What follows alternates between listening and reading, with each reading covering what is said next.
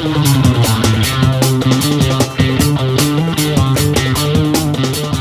Fire 88.5 2 Triple R. You can find out more on my Instagram at Quiet Fire Radio. Welcome back to Quiet Fire. Thank you for joining me. I do now on the line have the incredible Jenni and Marty from Riff Raiders, all the way from sunny Melbourne today. How are you? Welcome to the show. Hello, good to be here. Yeah, thanks, mate. Now, you guys are about a month deep from releasing your latest album. It's your second album, is it? It's a couple of weeks old at this point, yes. And you've just released the second single from it called Samantha Jones. My first question to you is, who is Samantha Jones? Tell me a little bit about that backstory and where that person comes from. Samantha Jones is a woman who found one of our records on a train here in Melbourne on the Frankston line. She had found it on a seat after a friend of, someone who came to see the band, who's now a good friend, picked up the album at a show and got a bit weary on the way home and wandered away without it. And she contacted us by social media and went to some really great efforts to get it back to him. There you go. So Samantha's a real person. She's been and come and seen some of your shows as well. Yes, she did. It's interesting that you bring up the Frankston line. Now, to people in Sydney and around Australia, we know very little of it. But, of course, the Frankston line was, in my mind, made famous originally by Youth Group. If you've ever heard that song, many, many years ago, the Frankston line is famous for sort of junkies hanging around it. Can you elaborate a little bit on it? Because I know that you do name drop the Frankston line in the song as well, don't you? Yes, we do, yeah. Yeah, it wasn't. It's just it's by fluke. It happened to be on the Frankston line, and in writing the song, a friend of mine rhymed with Frankston lines. So it was sort of, yeah. And look, Frankston has a reputation, probably like any city has sort of different parts of it that have colourful characters in it, and that's one of them. So it was not our part of town. We have done gigs there, and when we do it, it's pretty popular. So, when we've been in Sydney or somewhere else, we change the train line to another line too. So, is that true? You really do that? Yeah. Oh, yeah. We did it at Frankie's. I can't remember the line now. Now, speaking of such things, did you guys get to come to Sydney a couple of times on the last tour with your first album? Yeah, we do a lot of shows, and we're basically a pub gig band, and sometimes we get some bigger supports, so we get to play at large venues. And we've been up to Sydney the first time, did a couple of shows for that album, and then we came back late last year for Frankie's and Hideaway Bar, and we were due to come up for the album and single launch in April, which we were really looking forward to, but we got cut short like a week before the sort of lockdown that we're in now. So we'll just postpone it for now and hope to head back when we can. Now, you are a band that wears your influences quite proudly on your sleeve. I think Rock N Roll Daydream as an album title definitely suggests that. I want to speak, I guess, Jenni more particularly on this, because I know, Marty, you write the lyrics. Do you write most of the lyrics or just some of them, or where is that at? For this album, I wrote all the music and lyrics, yeah. On the last record, it was a little bit more balanced, but it just turned out that way this time, and I was also encouraged to do it. So that's why the record's got a little bit of a theme, I suppose. So beyond just the musicality of it, Jenni, this show is sort of aimed mostly at female vocalists.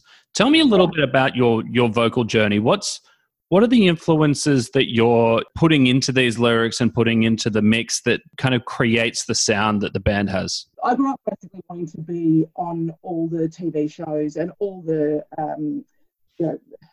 I just wanted to be the show off with the hairbrush in front of the mirror. That was always been the thing for me. And I grew up with having lots and lots of music around me. My dad was a big collector of 7-inch vinyl singles, so there was lots of different sorts of music I got to hear there, and that's where my different melody, I suppose, comes from. A lot of Beatles, a lot of Zeppelin on the harder edge, and just loved all the personas that the singers of bands really got to put out there. So the musicians had to put their attention into the instruments, whereas as a singer, you really get to engage with the audience and that melody of the song at the same time and convey that to an audience. The other thing that is really clear about your band is that when I listen to the new record, it really has I'm trying to think of the best way to put this, but it just sounds like you guys you've been around. You played music for a long period of time. This is not your first rodeo, and that's really, really evident. Tell me about the background of the band and what it is that's kind of led you to that. You know, you're not confused about who you want to be in a band, which is what I hear a lot of that in music now. People sort of trying to work out their own way. But from the first song you ever put out, it's very clear that you had very direct intentions musically. Yeah. And I think that's come together more on this album, particularly with the new lineup. We changed lineups in 2019, and we are all definitely in that same zone in terms of knowing who we are and how we want to play. And that's when we come together, there is definitely a synergy that happens in that respect. We are comfortable in our own skin, I suppose, is the way that, as you say, you know, we have been around the block. Marty and I have known each other for a long time, and we live together. We're married and have been living together for more than 20 years. So the songs that he's writing, I get to hear from when they're babies and get to love them and nurture them, you know, almost as if they were my very own. So, yeah. It is intuitive, though. Probably you're not hearing any desperation in terms of wanting to be famous, or, you know, which is what you should have when you're a younger band. It's more about the pleasure of being able to play music and kind of getting it to the stage you want to get it in terms of completeness. So that's why I think it's got this extra life and energy about it. Because even making our videos, the video maker said, you guys are twice the age of the people I normally work with, and you work way harder and you're jumping out of your skin. Some of them, I've really got to put a rocket up to get going. So it's interesting. Maybe we're just like a star before it burns out. No. I think that the other thing that makes a big difference, as someone who interviews bands week in, week out, when I speak to the older bands, they don't take any part of it for granted. They know that they're doing it because they love it. It's not a popularity contest anymore. They are doing it because they love it, and they know that real life can suck.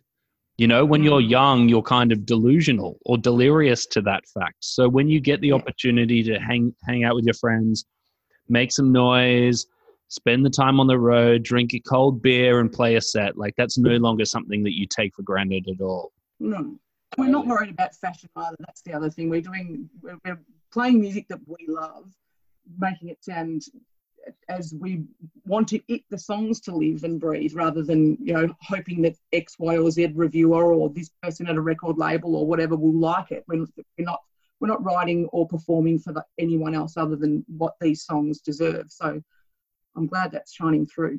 Tell me a little bit about the challenges, is the word I'll use, in being a part of a sort of functional band whilst also being in a relationship. Do you want to speak to that? Are there challenges, or is it just very easy? You guys get along all the time? Oh, look, you know, we have our moments. There's things that we might not agree on, but because we have been together for such a long time, we know where those. You know, I entrust Marty completely with writing the music. His vision for the songs, I completely trust. I will argue the point on melodies, and I'll say, I think we should put a harmony here, or let's try this. And sometimes they work, of course. But I think for me, relinquishing that kind of, you know, I don't know what the songs need, and that took me a while to get to that place, I think. But it's worked out really well. That giving him that trust. You know, when we have bands, and they've been really stable lineups, they like the fact that we're a couple, because I'm not away from my missus or vice versa. So it actually gives a bit of a calming influence to the whole thing, I reckon. It'd be fair to say, wouldn't it? Yes, stability. Yeah. No one's being left behind when you go off and do a tour or anything too. So that's pretty cool to have your best mate with you while you do this stuff. No. That's true. How good was that, Jeremy? Now, guys, I saw that you have, you know, in a bunch of your film clips, one of you guys is wearing a Bowie shirt, and there's a bunch of the kind of classic rock aspects. But one of the things that struck me when listening to your albums is the classic Oz rock element. Now, there's something kind of quite Australiana is a dirty word, so forgive me if you don't like it, but there's something definitely Oz rock about it. Tell me where that's emerged from. Is that just from haunting the old bar for many years, or is it something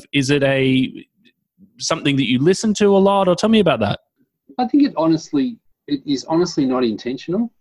So I think it's just been growing up here and what being influenced by. And seeing a lot of local bands. Yeah. Because if you really ask me, I love all the classic Aussie bands, but I grew up listening to way more British bands. And I don't mean the 80s ones. I mean your classic rock sort of, the hard rock bands of Zeppelin, Sabbath, and all that stuff. Lizzie, all that. And then the Aussie stuff's always there, though. So maybe you sort of sound like where you're from. It could be an element of that. And going to see live bands, obviously we're not going to have big international acts here every 5 minutes like you would when you're overseas. So you would be influenced, and we are influenced in some respects by seeing those bands. It's a local sound. I mean, if you think our drummer Ross was in Body Jar, so that's another Australian band that probably played American music but still had an Australian sound to it. And when we started doing some of this harder rock stuff, because we have played power pop in the past as well, but this is really the indulgence of what we like now. It did start sounding a bit like AC/DC or Airborne, but with Jenny's vocals, it gives it a really fresh edge. Yeah, totally. I'm glad you agree. But I thought, no, let's embrace this, because when you sound like that overseas, they go, yeah, that's that sound. People like it. Some of them call it Southern rock too, and I don't know if that means Southern as in Australia or Southern American rock, but it seems to have a sound about it. But I also try not to make the whole record go down that path, because there's nothing wrong with it, but you can hear an album like Rose Tattoo or something and you throw it on, and you pretty much know what you're going to get for the whole time, which is good. But I like that records that sort of twist and turn a little bit, which is maybe like other classic Aussie bands like the Unite Oil or probably Baby Animals, and there's heaps of them that mix their music up a little bit more. So maybe that's an element to it as well. Obviously, all the aspects of running a band in the modern era, management and promotion and things like that. What are Riff Raiders doing at the moment to help promote a new album in isolation? Well, we do have a publicist that we work with who is really amazing and does a lot of communication on our behalf. We've got videos to share. We're very lucky that this album's come out at a time where we can be visible during lockdown, whereas I think we're really lucky about having a release right now. But also we've got things to share on Spotify playlists. We can go to reviewers, bloggers, and those sorts of people and say, hey, we've got new product, why don't you take a listen? So I think that's a real, we're very lucky that, well, not lucky, but it's just the way that it's fallen. We've had these new things to share at this time, and hopefully people have got some time to have a listen to them. We did make 3 professional videos from the outset for this, and literally the weekend before you weren't allowed to, we finished the scenes for Samantha Jones. So that's why we decided to keep pressing on, and we took some live footage with the intention of making a couple more videos for some tracks on the album. So we'll see if we can do that now in this lockdown stage as well. There's a song on the record called Stepping on a Cloud, which is about us jumping out of the plane a year or so ago at a skydiving festival we played at, and that was the pay, getting to do a jump. So we got filmed jumping out of the plane, so we were thinking we could use some footage like that to make a video. So stay tuned for that stuff. That will be very, very cool. Now, guys, if I was sitting at home wondering, where can I hear more about this band? Could you tell me where should I go online? Well, your one-stop destination, riffraiders.com, is where you'll find everything Riff Raiders. Videos, music, links to buy, links to download, links to stream, lots of pictures, lots of words, and cool. Thank you so much for joining me today, guys. I really, really appreciate you coming on Quiet Fire and having a chat. You're listening to Samantha Jones, and we are Riff Raiders. Thank you for having us. Thank you so much, guys. Have a great rest of the day. Stay safe, and I'm really looking forward to when you guys come up here and we'll share a beer at Frankie's or somewhere.